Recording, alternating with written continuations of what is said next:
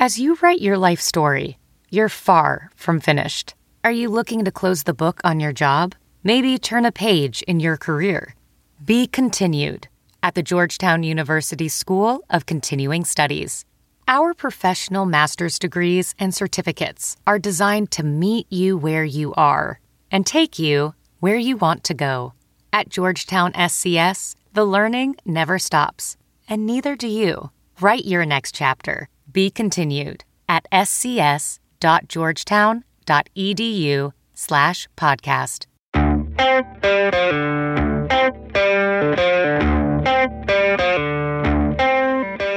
The talking sports going at it as hard as they can. It's Drew and Roth sitting on the can.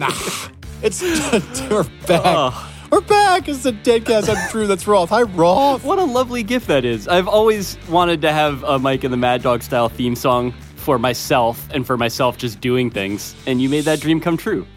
I used to love that song because the original lyric, I'm going to just sing it again, because they're talking sports going at it as hard as they can. Like they're slugging it out in a fucking boxing ring with their old yappy takes. Yep, just like big, soft Mike Francesa looking like a sandwich bag full of like just pudding. And then Chris Russo running in circles around him screaming. I think the next lyric in that is nothing can get by him, go ahead and try him. Yeah. Which is also, again, a challenge to the listeners. See if you can stump Mike Francesa. This was like, even then they knew that his greatest skill was hanging up on people and being like, But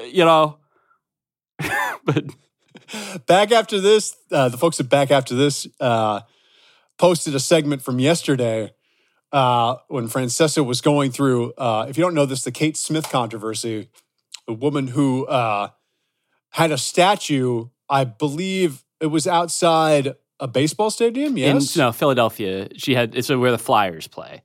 It's where the Flyers play. But she was also the God Bless America that played every seventh inning at Yankee Stadium.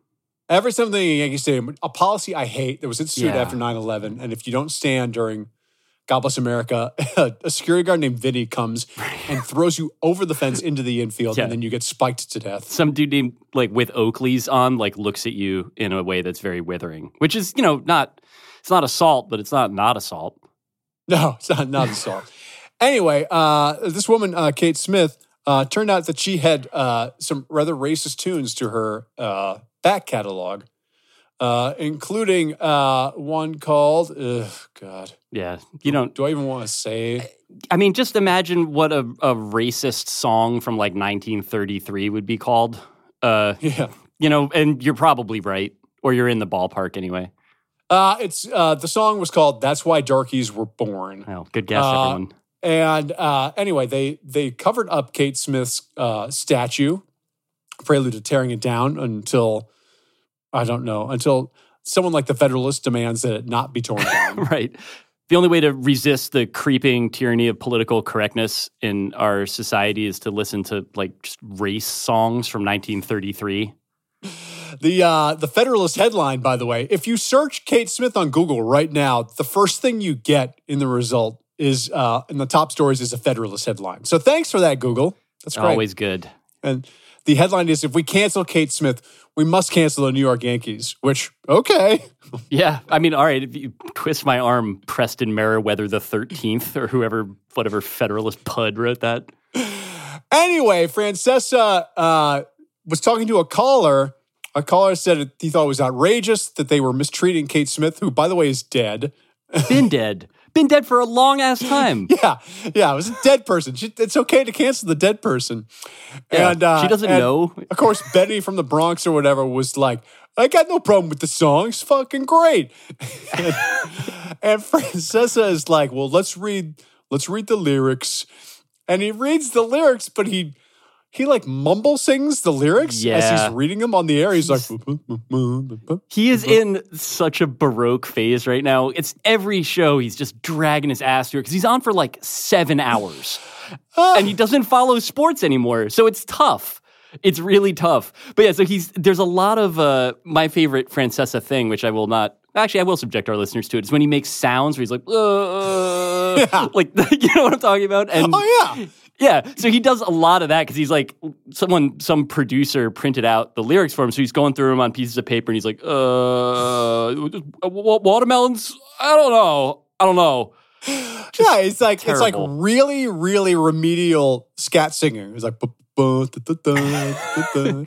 Anyway, the big upset was that Francesa read the lyrics and he was like, and he goes, "Oh, come on, this is offensive." I was perfectly ready for Mike to be like, it's no big deal. Yeah, people get too offended too easy these days. But instead, he was like, this song, which is, it's always a surprise when Francesa gets something right. It's like seeing a dog standing on its hind legs or something, but right. you gotta respect it when it happens. It really does. I was impressed. This is just an amazing comeback too, because this is the day after Francesa had somebody call him, and as soon as they got on the air, they were like, "Hey, Mike, can you call me back? I don't have time to talk to you right now." Which is just one of the all-time best gags that you could play on a call-in show.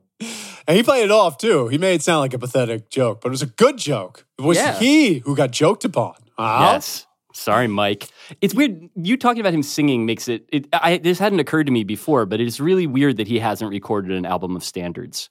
Like Seth MacFarlane style? Yeah, right. Like he should have done some sort of, he's been in the business for a long time. You know, he definitely is like a guy that admires Frank Sinatra's professionalism or whatever. No, yeah, 1,000%. I would love to hear Francesa sing like Strangers in the Night. I would pay money for that shit. He absolutely, he could do like the ad where the Progressive stack of paper has like a collection of lounge hits. He could do that, but it's just him going bum bum bum bing bing bing. It's not available. Not available in any store. Yeah. Just him and Trump, like a duet, just like trading Badas and Bings. Yeah, some like real ring-a-ding-ding, like Rat Pack type shit. Be really good. Anyway, it's a very special week for me personally, Roth, because it's time once again for the NFL draft. Yeah, are you excited? Wow. I'm not that excited, but I'm happy for you. Hell I always am.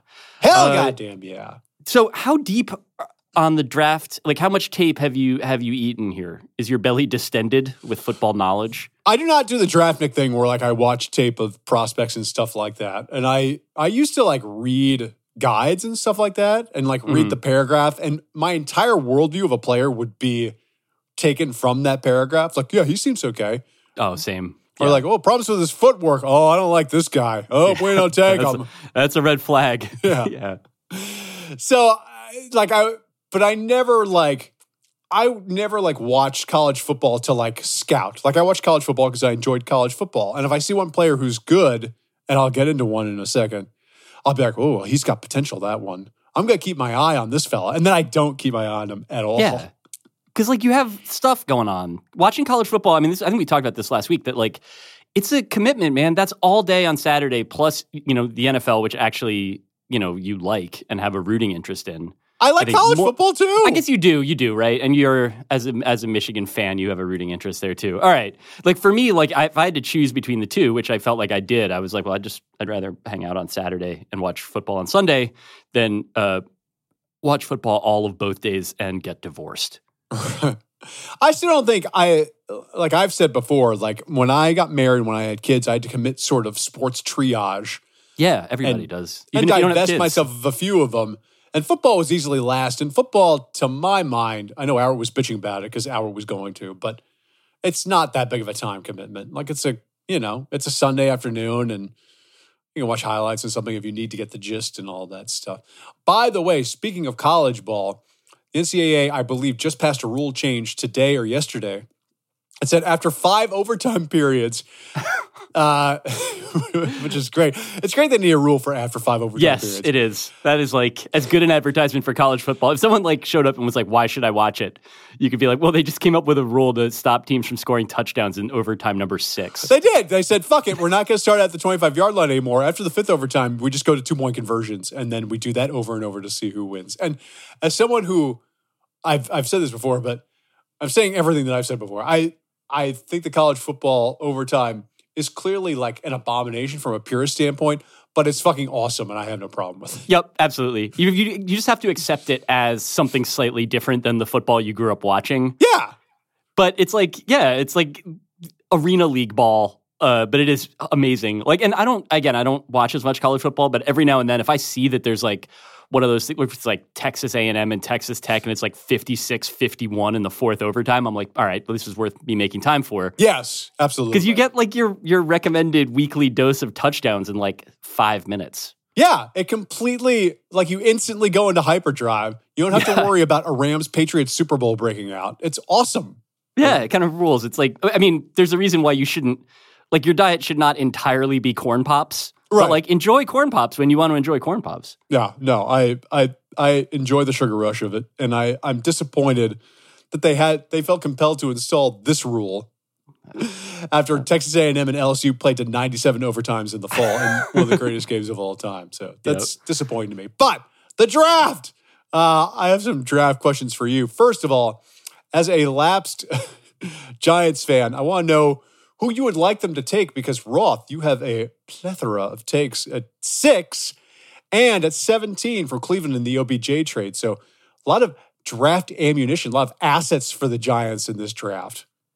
So what I would like is for them to somehow get one of the really good defensive linemen that's probably going to be taken before them. Like Quinnen Williams is one of the few guys, like again, the very limited amount of college football that I watched where I was like, oh, well, that guy's extremely good.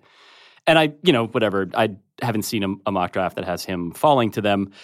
I also would like to see them draft a quarterback, but I think they're going to pick the wrong one. And I'm just trying to figure out which quarterback that would be. Who is the wrongest quarterback for the Giants to take? When's the wrongest time for them to take it? I've never felt more alive. Let's go through those quarterbacks, because really, when you watch the draft, I mean, I'm like, oh, an offensive lineman, okay. But really, I only give a shit about the skill players, right? Right. And that's what's weird, too, is now that nobody drafts running backs anymore, it's like, one position out of the 3 that I actually noticed in the average game is just like gone. I remember one year the Vikings drafted David Palmer, Alabama, who was totally electric when he was a returner at Bama. Yeah. I was like, oh, fuck, David Palmer. Here comes Super Bowl.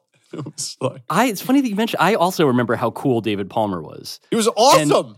And the NFL, I mean, they didn't have anything in mind for him, really, and he washed out fast. Oh, yeah. They also, I think they drafted Qadry Ismail within, if not that same year, within a couple of years, and I was like, we're locked and loaded. We have the brother of Rocket Ismail. We're gonna kick. He's even older. Yeah. So here are the quarterbacks that appear to be locks to go in the first round. They are. I'm just gonna list them and then we can talk about them. The first is Kyler Murray, a Heisman Trophy winner out of Alabama. I've heard of him. Second one is Drew Lock out of Missouri. Third one is the intriguing Daniel Jones of Duke, a vile Dookie who might go in the first round as a quarterback.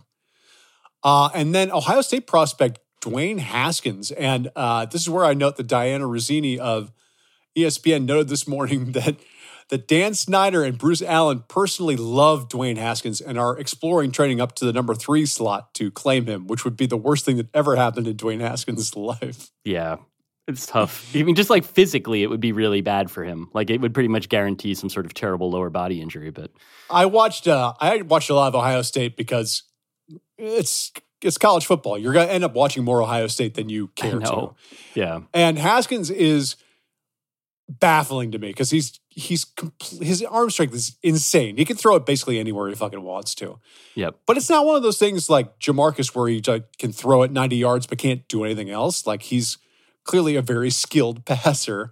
And so I'm like, this guy could be really fucking good. If it goes to the Skins, he will die instantly. He will instantly become a fucking pud. It's not even close. Yeah, either because his lower body will detach because they had like a fucking whatever, like like a Keith Urban concert like 20 minutes before the game started at midfield or whatever, like just classic Redskins shit. He's also slow, I guess, so that like he will be constantly having to evade tacklers, and then somebody will hit him and he will disintegrate, and that will be that. Very sad. He's a touch plotting. And yes, the Skins have led the league in players on IR 2 years in a row. 1 year is bad luck.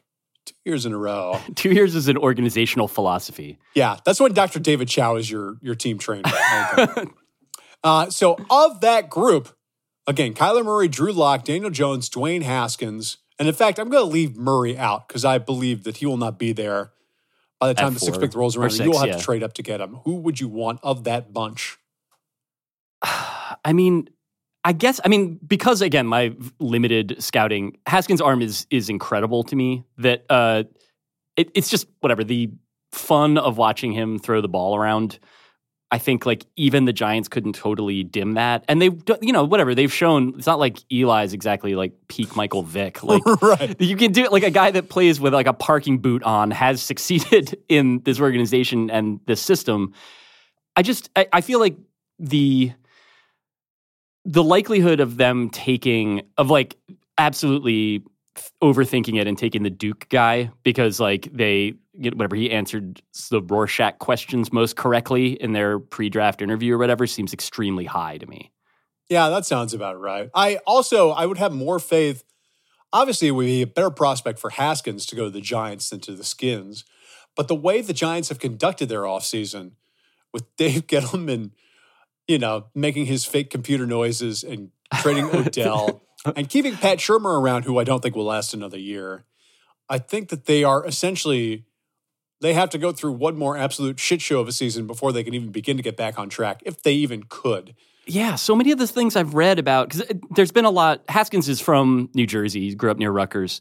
And Rutgers. But he went to high school near D.C. He went to, actually, according to McKenna, the same posh private high school that Henry Rollins went to. As one does, Yeah, also a school where Daniel Snyder's son is a student. But so Haskins, there's a lot of talk about like, he's going to come back to New Jersey and take over the Giants and lead them back to the promised land or whatever. And so much of the coverage that I've read has like, it's had, I think Ian O'Connor and ESPN actually wrote, he's like, it might be a while before the Giants pick near the top of the first round again. And I was like, source for this claim, dude? Like, where are you so sure? Like, because they sucked ass last year and they didn't change anything except for trading the other, like one of their two really above average offensive players. Yes, that's right. It kind of makes the organization toxic to me. But then again, they're the favorite son of the NFL. So I could see them somehow Steelersing their way back to respectability and going 8-8, particularly if they have not Eli Manning playing quarterback for an extensive stretch next season. They're definitely, all the offseason moves, I guess to a certain extent, the Beckham thing seems like that's what they're going for, that they're trying to win 7 games. Or 8 games. And I guess that's like, in some ways, like in the most abstract sense, I like appreciate that they're trying to put a good product on the field. But in another more concrete sense, they committed a ton of money to Sterling Shepard and Golden Tate. And I just don't know that is the move that like those guys are the last pieces on a team, and instead that's like, no, those you're 1 and 2 respectively. Like, are you sure about this? Yeah, I wouldn't say Golden Tate had himself a whale of a second half of the season in Philly. Yeah, really rebuilt his value and earned that contract. Let's take a break and come back and talk more draft.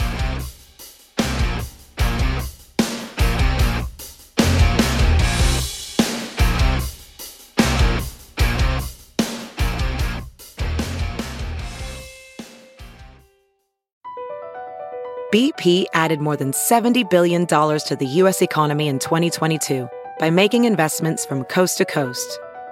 Investments like building charging hubs for fleets of electric buses in California and starting up new infrastructure in the Gulf of Mexico. It's and, not or. See what doing both means for energy nationwide at bp.com/investing in America.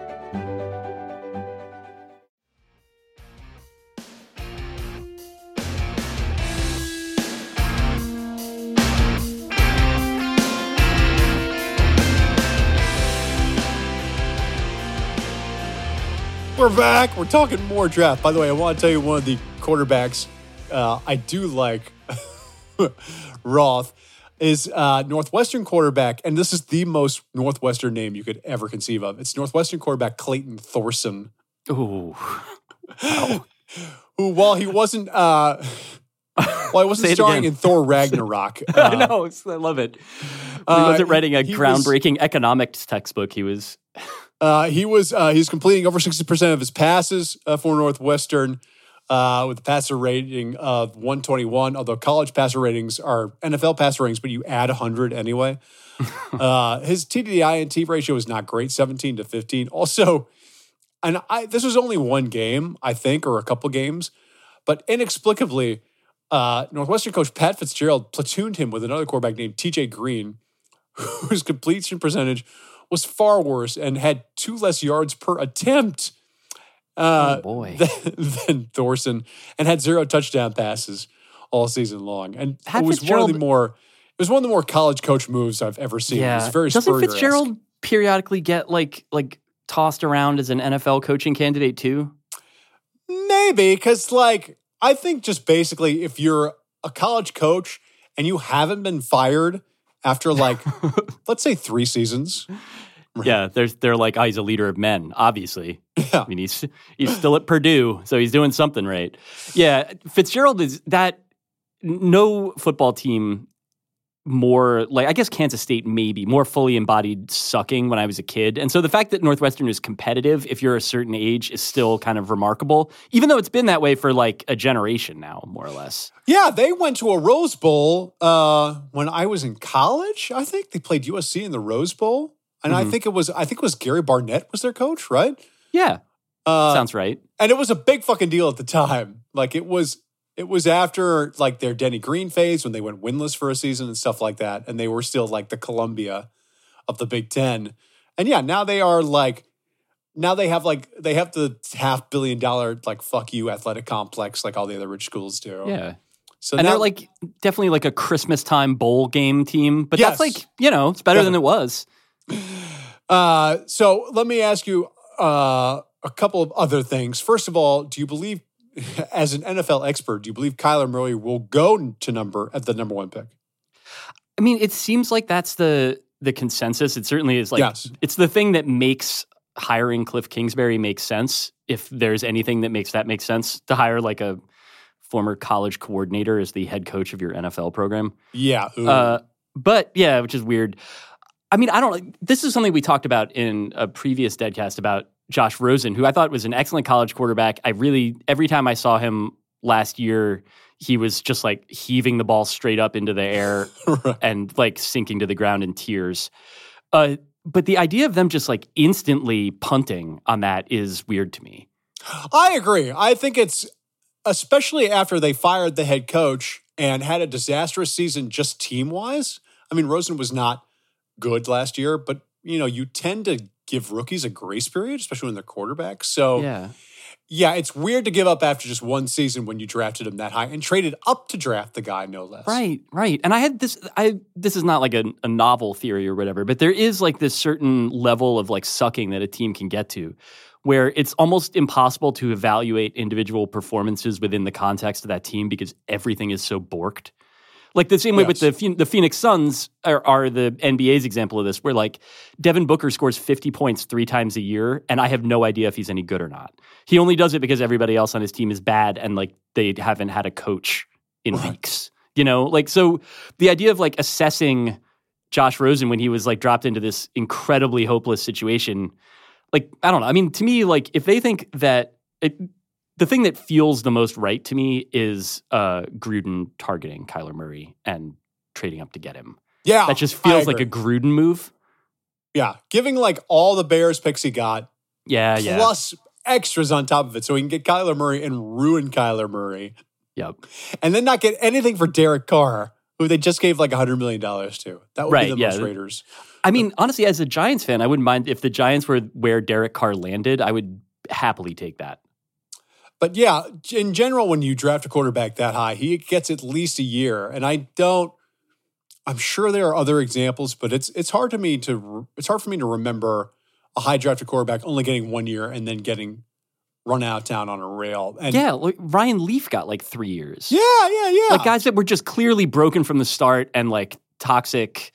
I'm trying to think of the guys. There were a lot of quarterbacks back when we were younger that people would get drafted because they were tall, and then I guess Osweiler or Paxton Lynch is a guy that got punted away quickly. Yeah, so it's definitely possible. Paxton lasted how many years in Denver? 3? Yeah, 2? yeah. He didn't play very much, but it was even Hackenberg's going to get a pension. Hackenberg is probably the closest one. Yeah, and he was not a whatever Rosen was picked, the 3rd or 4th overall. He was, yes. Hackenberg was drafted in the 2nd round, and everyone was like, what? And then Really Rosen is was tall. drafted, I believe, in the top 10, but I do not believe he was drafted that high. He was the 10th pick. 10th pick. He was 10th overall. You beat me. I should have done the Francesa sing mumbling while Yeah, I would have been Bum, bum, distracted. bum. Would have been Bing, bopping bing. in my seat while you were like, By the way, good news for Josh Rosen. I heard a report this morning on the radio that the Skins are not interested in trading for him, which could be a smokescreen. But he better pray it's not a smokescreen. Yeah, seriously. This is, although again, this is also the other thing with like assessing any of this shit. Like, we have no idea what any team wants because they all are just telling oafish lies nonstop and Yes. will be until the moment the draft is over. That's true. And I actually enjoy that part of the process because, first of all, the teams always think they're much more clever than they are. Yes. You know, they're like, well, let's leak a true thing and everyone will think it's fake. You know? It is. It's incredible. This is what is good about this time of year is that it's like, I mean, not all of the people that are in charge of making these decisions are actually like stupid, but they are all in like a basic sense like dumb guys. Like they're constantly like scheming and plotting and like, you know, like doing all kinds of weird like subterfuge and stuff like that. So it's just like watching all these dumb guys locked in a battle of wits with other dumb guys is like extraordinarily bracing and fun to me. And the other thing is that the access merchants all have to report it at face value because they have to. That's their job. Yeah. That's also part of how they keep their access is that like, whatever, they get fed some like obvious bullshit and they're like, all right, fine, I'll tweet it. But like, Right. just tell me a true thing in like 2 months, please. Yeah, and then every speculation they have gets ratioed into oblivion with guys just doing them the eye roll emoji and shit like that. Yeah. Peppered by people being like, go Raiders. Right. Yeah. It's like Chris Pratt gifs and then like guys whose handles are like whatever, like Raiders A's children or whatever, you know, just like these weird like dads that only get mad about football teams online. But it's funny because all of that fades away like 9 hours before the draft. And like they're like the access guys get the actual news and they're like, no, this trade's actually happening. And all the bullshit just goes away right away. And they're all like, okay, we can stop playing the stupid game that nobody believes in. Yeah. It is weird. I mean, because it's like they'll float stuff about like who's interested and who's down on whatever. But like, you're right. Like I was thinking about the Frank Clark trade that happened yesterday and stuff like that. Like that came together pretty fast and with a great degree of certitude. Like they weren't like throwing that shit out there and like not knowing what they were doing.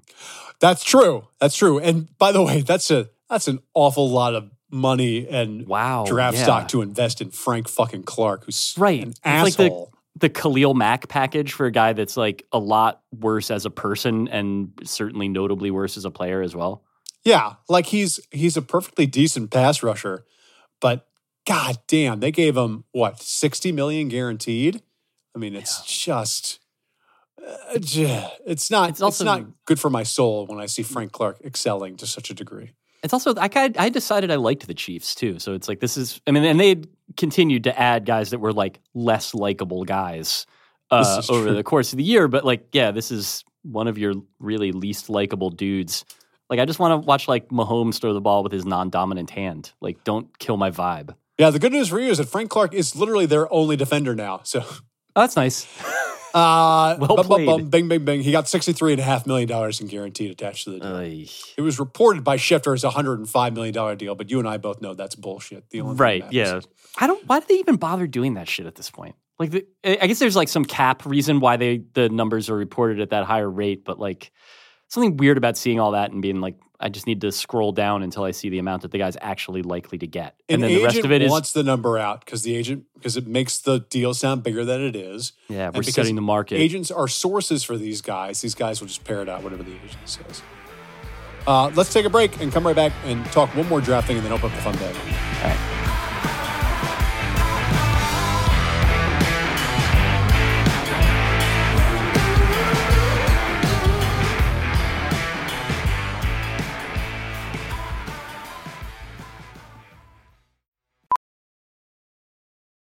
Ophthalmologist Dr. Strauss has seen firsthand how the metaverse is helping surgeons practice the procedures to treat cataracts. Cataracts are the primary cause of avoidable blindness. He works with a virtual reality training platform developed by Fundamental VR and Orbis International to help surgeons develop the muscle memory they need. The result? More confident, capable surgeons. And even more importantly, patients who can see. Explore more stories like Dr. Strauss's at meta.com/metaverseimpact.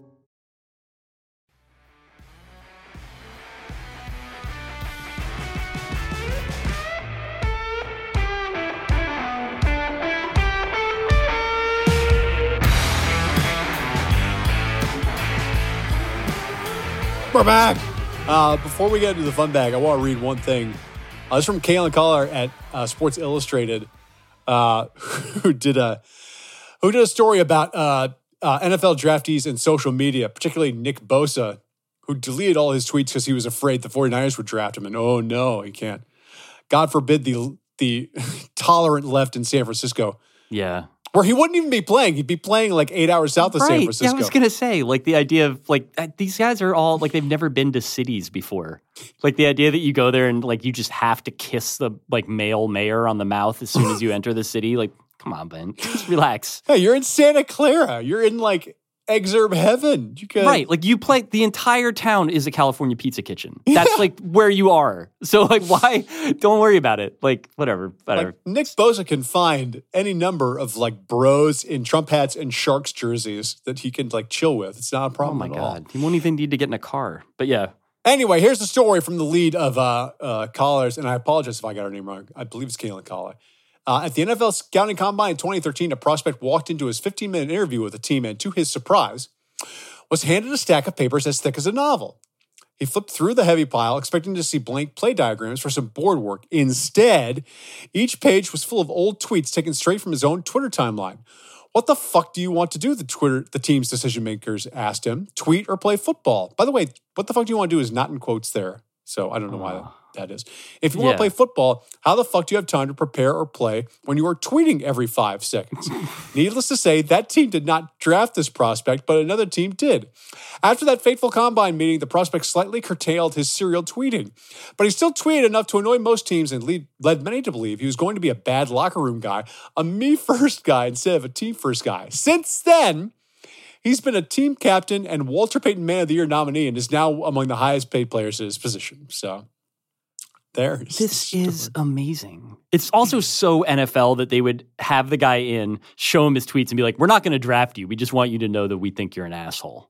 It's very NFL Combine to turn into a police interrogation where it's like they shot a fucking light on you and be like, we've seen your tweets. Yeah, again, dumb guy shit. Useless. It's useless aggression and dominant stuff that, like, you don't learn anything. You don't get anything. But when you're done with it, you're like, well, you know what? Mission accomplished. A job well done. Like, if you saw a guy's tweets and they concerned you because either he's over tweeting, like Chad Ochocinco style, who he tweets every 5 seconds. Yeah. But he's not doing anything now. Or because he tweeted some, like, really objectionable, like racist or sexist thing or something like that. You can sit down and say, listen, I've seen you post about this publicly and I have an issue with it. Can you explain why you did it? Or can you explain why you tweet so much and how you have time to do it if we need you to be, if we need you working? Those are perfectly cromulent questions to ask. Yeah. But I keep thinking this is going to veer into like an intervention for me. Yeah. But yeah, go ahead. So that's what blows me away. That they would frame it that way is just the most football possible thing I could ever see. Yeah, especially like volume of tweets is not the issue. Like it's not you can do it while you're pooping. You can do it while you're peeing if you're deft enough with your non-dominant hand. Yeah. Like this is not the sort of thing that like the idea that like you are late to get in the huddle because you're retweeting something is a fallacy, obviously. Just not how it works. It's also we're only a year or two away from leagues completely flipping the script and mandating that players tweet during games. And and put a hashtag for Gatorade at the end of each of them, We're going to open up new revenue streams. Like when they interview a baseball manager in the middle of a fucking World Series game, they're going to do that. They're going to be like, listen, can you just tweet how you're feeling right now about that catch? And yeah. So did the electrolytes help? If they did, don't be afraid to mention it. Yeah. So let's take a break. We'll come back with the fun part.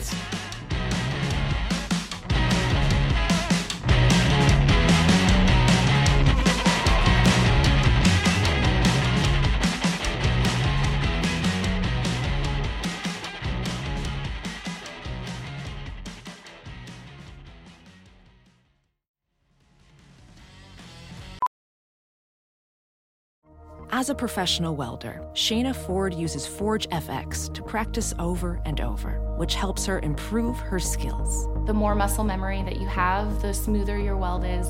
Learn more at meta.com/metaverseimpact.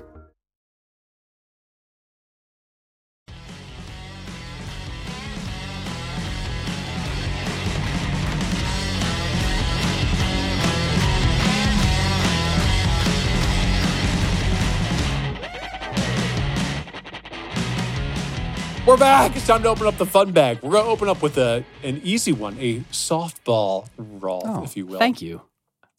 Recently, Monty says, I ran afoul of a coworker when I referred to Oklahoma, her home state, as the Midwest. For context, I'm a coastal elite, so I was roundly shamed by my other coworkers who happen to be in Chicago. But where is Oklahoma? I can see geographically it's not the Midwest, but it's definitely not the South. I also don't believe Texas is the South because Texas is Texas. I looked it up, and opinions are divided. Roth, where is Oklahoma? This is a good question. I would say, does anyone say Great Plains? That was I thought it was an obvious answer that it's a plain state along with Kansas and Nebraska and eastern Colorado. Right. And that's the part of it that's weird is that it's parts of states that are also, because Colorado is also Mountain West, but there's a large part of it that is, just flatland ranch shit. If you've driven across the country, you know that Oklahoma is essentially indistinguishable from all of the states around it, just in the sense that it's flat, right, and full and brown. Yeah, and it's. I just want to go back for a second and say there's a lot of shitty Colorado. Oh yeah, you think Denver and Aspen and all that stuff, but then go a few miles east and suddenly you're in the death zone. Yeah, Nevada minus. Yes, it's really bad. Right. Yeah, I remember getting gas when we were driving across the country many years ago in a place called Las Vegas, Colorado. And I remember being that's funny because it sucks. but it really did. Which did you hate more, Las Vegas, Colorado, or Las Vegas, Nevada, assuming you've been to Las Vegas, Nevada, I wanted to leave sooner than Las Vegas, Colorado. But yeah, Las Vegas, I wish that I kind of had that Las Vegas gene in me because I mostly don't. We would go there. I went to school in LA County, so it was a drive, but you could do it. But I didn't have any money, and so it's kind of hard to have fun there. You're playing a $5 hand of blackjack, and you're really nervous about if you lose 2 of them in a row, you have to go home. It's less the experience that I think they're trying to market there. I do. I'm the guy who plays $5 and $10 blackjack and sets $100 limit for losses. I'm only going to spend $100. And then I'm the guy who gawks at the other tables where guys are plunking down. Guys 20 years younger than me are plunking down $250 a hand. And I'm just aghast. How they have so much money? They don't. I know. Right. I mean, that's the part of it that I think made it hardest. That's why I haven't been in a casino in a long time was that. Because if I'm focusing on slowly losing my own money, I guess enjoy myself. I don't know. But I know how to have that experience. But yeah, anytime I walk by some other thing and there's some asshole in the lizard sunglasses playing Baccarat $1,000 a go, I'm well, this is stupid. This person has too much money, and I can't even go to the good buffet. I have to go to the one where they advertise it as being room temperature. Yeah, so I'm with you. I believe Oklahoma is a great plain state, along with Kansas and Nebraska and sections of Missouri. It's where it's kind of Midwest because people are stoic and humorless, but also they have a twang. So it's Oklahoma seems like one of the weirdest states too. It's just culturally, it's strange. Texas is strange too, but Texas's strangeness is very singular, whereas Oklahoma seems sort of different. And again, I'm basing this on books and 2 people I met there, but it seems just weirdly, authentically libertarian in a way that very few states are. I guess New Hampshire is, but that's a weird thing for a whole state to sort of be. Yeah, and also, if you ever read Boomtown by Sam Anderson, there was a great book. I read the excerpt about the land run where it's essentially amazing. Oklahoma City was founded by a bunch of people hanging around on the border of Oklahoma overnight, and then someone blowing a whistle and being have at it. And so they all ran in and they set it up, except for the people that cheated, who were hiding on the right side of the line. And then they got there and they laid the city out and basically it was this, people were pointing guns at each other, and so the grids didn't match because they were like, one city was like, no, we're doing it this way, and the other one was like, no, we already did it this way. And they didn't fix that shit for like 100 years. If ever. Yeah. Then all the Native Americans were like, we're here. Hello. Yeah. They're like, right. Well, but you're actually on the plot of land where my house will be, so yeah.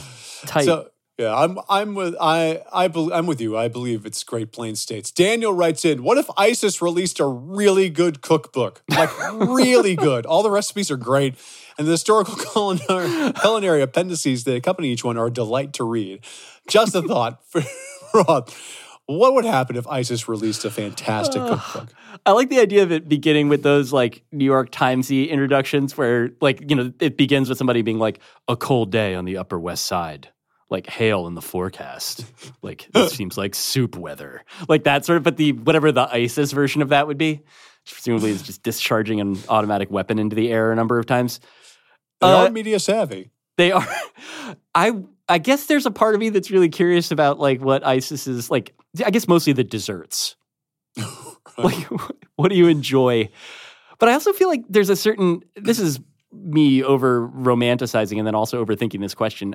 I don't think that it's possible to cook well if you believe the things that an ISIS member would believe. Like, I think that, like, you have to, like, there's obviously a lot of, like, monsters that are, like, whatever, like, Batali or anything like that, like, out-of-control individuals who exploit everyone and are dicks are also great at cooking. Like, that's not unprecedented. But I feel like if you're, like, a real, like, reactionary turd, like, at some point you're just, like, opposed to flavor in, like, as, like, an essential value. I don't know, man. Paula Deen can cook. Hey-oh! Got him. Dragon Paula Deen. I have made a Paula Deen recipe. It was, I think, monster cookies. It was a very good recipe. I said, was it actually? I can't believe I like a Paula Deen recipe. I always thought that she seemed like the one that, all the ones on Food Network where it's like Southern cooking, where they're like really leaning into that shit. Yeah, like Pioneer Woman and shit. Yeah, and that stuff looks whack. Like just trash, like beige, like flavorless goo. And I like Southern food, man. I like, you know, like actually like artfully done stuff. But those people don't even seem like they really know how to cook. Yeah, Paula Deen will just take not even like a stick of butter, a pound of butter, like the German stick, and like cram it in, like God. Like push it down into a pan, like she's like molding clay and shit like that. And it's like the same. It fills the same purpose as like Gallagher smashing a watermelon. Like the beats are exactly the same. Where she's like, looks like there's just one thing missing from this pot, and like all the audience is like pulling a tarp over their head and ready to fucking go off. Like it's just bizarre to me. I believe if ISIS released a really good cookbook, it would be generally ignored by Western civilization. A few trolls would be like, "Well, actually, a guy handed to him," and you know, do not and then, under any Meghan McCain would be like, "Well, I'm sorry, but you can't let ISIS vote, and you can't let them cook recipes." You know, shit like full that. Stop. Full stop. If you say full stop in a tweet, you suck. Sorry. Let me get this straight. ISIS's tabbouleh is good. Yeah. Meghan McCain. By the way, you're someone else noted online, but like the intro to recipes are a complete scourge, and they're way out of control now. Yeah. We have a Barefoot Contessa cookbook because we're suburbanites, and I respect the Barefoot Contessa, man. She's in the good side of the Food Network ledger for me. And she has a roast chicken recipe, which is a very good recipe. It's perfectly reliable. And her copy in the front is like, we call this engagement chicken because some young lady from the Hamptons I know cooked it and got engaged the next day, so they all call it engagement chicken. And I was like, oh my God, just call it a fucking roast chicken. And let's unbearable. I think the first thing I ever got published was a list at McSweeney's where I found my parents have the first Martha Stewart cookbook, like Martha Stewart's Entertaining, which is from like 1981 or 82. Cool. And I was still living at home after college when I didn't sell the piece. They just ran it. It was like 2000. And it's like the most elaborate version of what we were just talking about that you could imagine, because it's all of the recipes are like, a waterfall wedding for 180 people. And the description at the beginning of it would be like, when this couple when they found the perfect waterfall in Connecticut to get married at, they knew that they needed a lot of desserts. And then like the recipes are like scaled so that it's like you want to learn how to make cream puffs, but you have to like take her recipe and like reduce all the portions by 500% to get like something that you can feed to your family. It's the damnedest thing. That's actually the opposite of Ina Garten. Like, there's shit in Ina Garten's cookbooks where it's like, there's a recipe for like a crudité platter. Yeah. So, you got to respect it. Like, cut carrots. Yeah. It's Proceed to step 2. Yeah. Step 1, go to Giant. Step 2, buy the fucking crudité platter. Open clamshell. Kyle writes in, hey, Drew, let's say there's a rising high school basketball player who's a generational talent. We're talking like a LeBron, Durant, Giannis caliber player. One major weakness, though, he has extreme compulsions that require him to touch the center of each baseline after every bucket he scores. How high does he get drafted, and where would you pick him? Of each baseline? Each baseline. So he's just running a suicide every time. And if he scores, 30 points in a game, so he does that 15 times per game. Yeah. It's a lot. It's a lot. It's a lot. I don't know, man. That's a good one. I think maybe he gets drafted extremely low by a good team that is then going to, like Greg Popovich is going to scheme around that. He's going to make it work. Yeah, I think he would get drafted. I think you could touch the two near corners of his own basket or of the opposing basket after he's made it. And then when he runs down to play defense, he has to quickly touch the other two and then get in position. Well, that makes him a liability, though, doesn't it? Yeah, that's what I was going to say. You're just basically every basket he scores, he's giving up one on the other end because he's like jogging from baseline to baseline. This is where I include the caveat that I'm not trying to discount someone who has this sort of compulsion, because I understand that that's a compulsion. And yeah, go. I mean, also, if you remember Chris Jackson, when he was Chris Jackson before he became Mahmoud Abdul-Rauf, had very serious Tourette's. Yes. And still wound up having a good NBA career. But it was a similar sort of thing where he had all kinds of like ticking that like impacted. I remember especially at the foul line that there was like he had to do a whole series of routines and stuff like that. So, it's possible. As compulsions go, though, this seems like one of your less helpful ones for a basketball prospect. Yeah, baseball has a lot of guys like that, and not just like Mark Frederick and like guys like that. But I remember this guy for the Cubs who like could not touch a baseline. I would have to jump over it when he was running out to the mound and stuff like that. Turk Wendell? I think it was Turk Wendell. Yeah, he was a Met too. He had a whole bunch of weird things. He would brush his teeth between innings. He had like more weird shit than you could imagine. He would chew black licorice on the mound or something. Like he was one of the weirdest dudes that he was the 3 weirdest guys in baseball at the same time when he was playing. Yeah, baseball players are so weird like that because they can be so fastidious and it's like I have to put 5 pieces of tape on each hand before I bat. And then also, I'm going to take a shit in the dugout and just leave it. Right. It's incredible. All this like orderly, but then like everything else is just complete dirtbag chaos. Yeah. My favorite of those was Steve Finley, who had a very good career. His tick in the batter's box was just touching his dick or like touching his cup, but he would do it dozens of times per at bat. That's every player though. Yeah, but his was like, I mean, a lot of them do it. That was like the only thing that he did, though. So it would be like the other, like some guys are like straightening their gloves and like whatever, doing some sort of visualization thing. And his whole deal was just being like, yep, still there. All right. just the masturbating bear from Conan. Just that was his at-bat music. Yes. That's all I do, so I understand it. Dave writes in, what profession has the widest range of IQs among people with similar roles? I say journalism has to be near the top. Because you have people like Ronan Farrow and Nate Silver who seem to be legitimately smart, but you also have Darren Rovell and Chris Cillizza.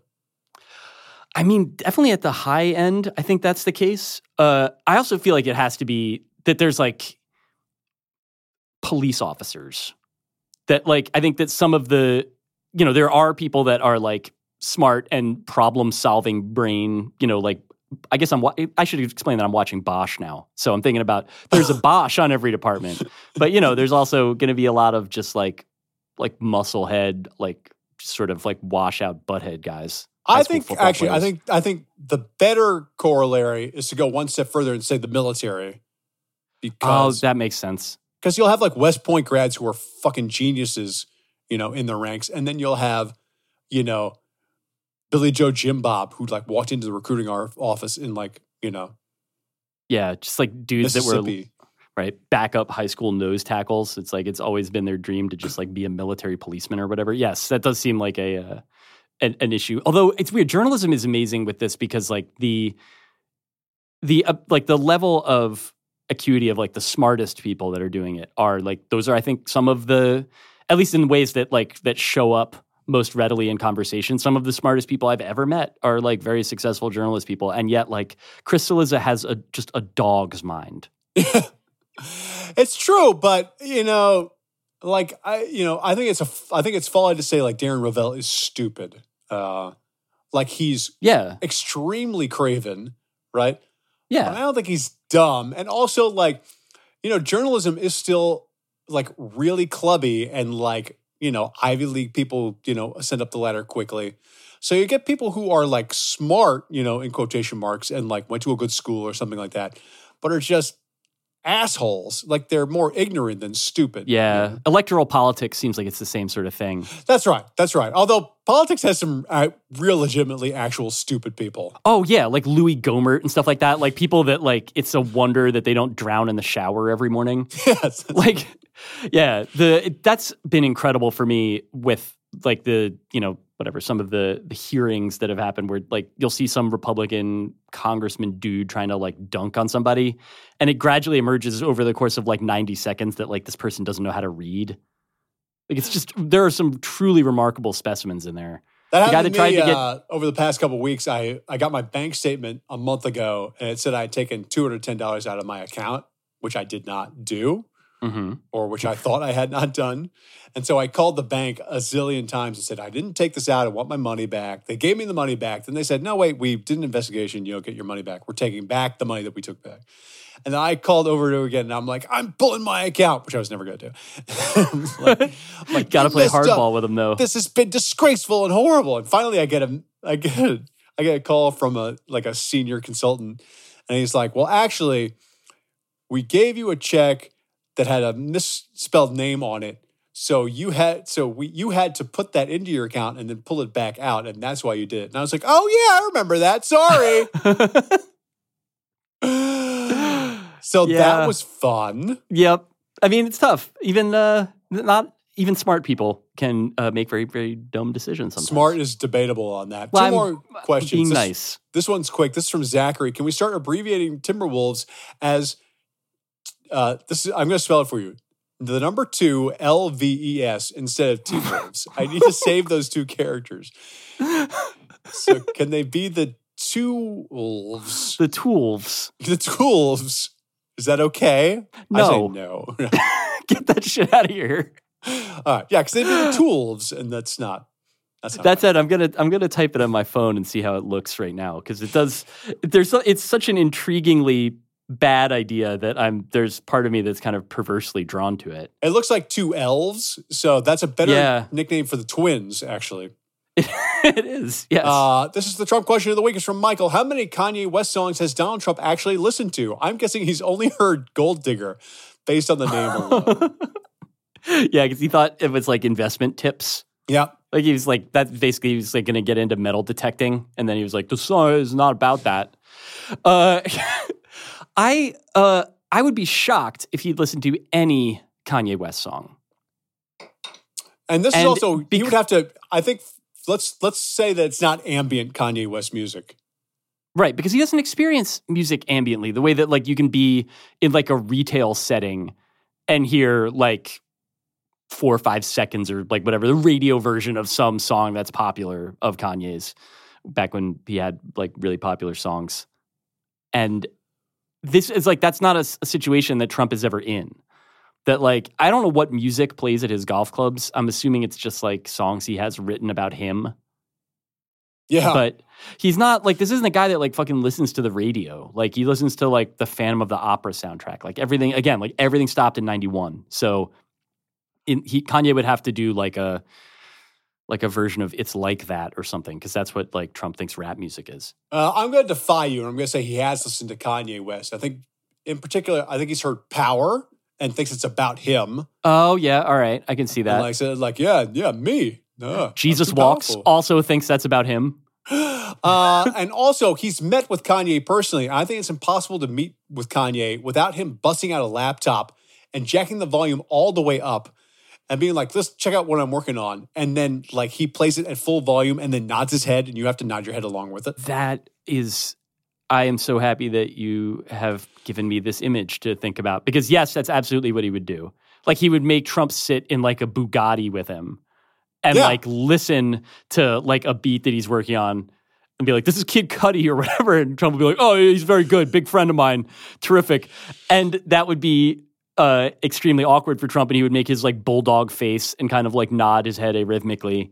But I would love it if he had to have that experience. Honestly, I just know all musicians do this. I say this because I'm totally going to name drop here. I did go see Justin Bieber in a studio for a GQ assignment, and he did precisely this. And so I remember the story. And it was ear-splittingly loud, as I recall, right? Just so fucking loud. But of course, it didn't bother anyone except for me. So I was the oldest, daddest person there. Do you remember the song? This is so fucking loud. I'm in pain.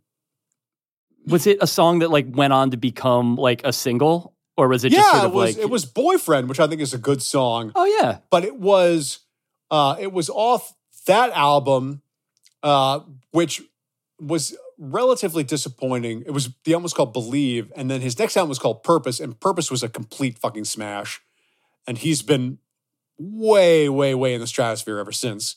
That was his awkward period, though, right? That he was kind of transitioning into the he definitely had sex by that point and wanted to write songs about it, but people weren't sure that they necessarily wanted to hear that.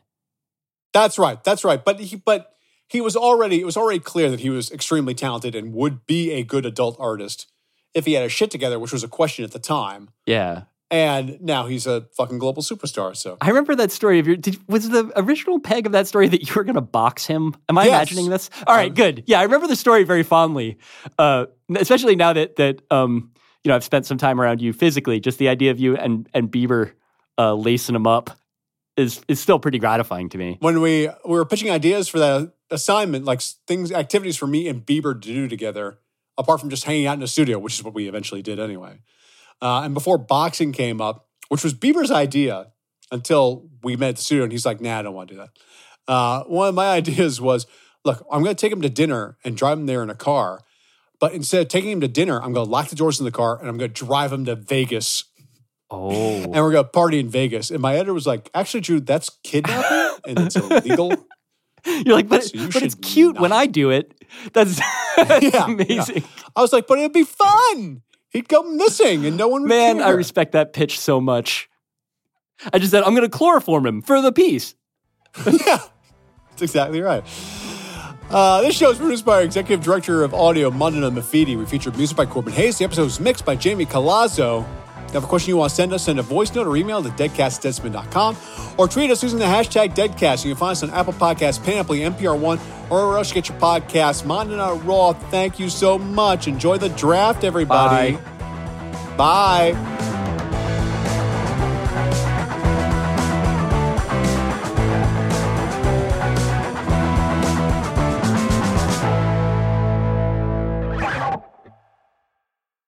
One, 2, 3, 4.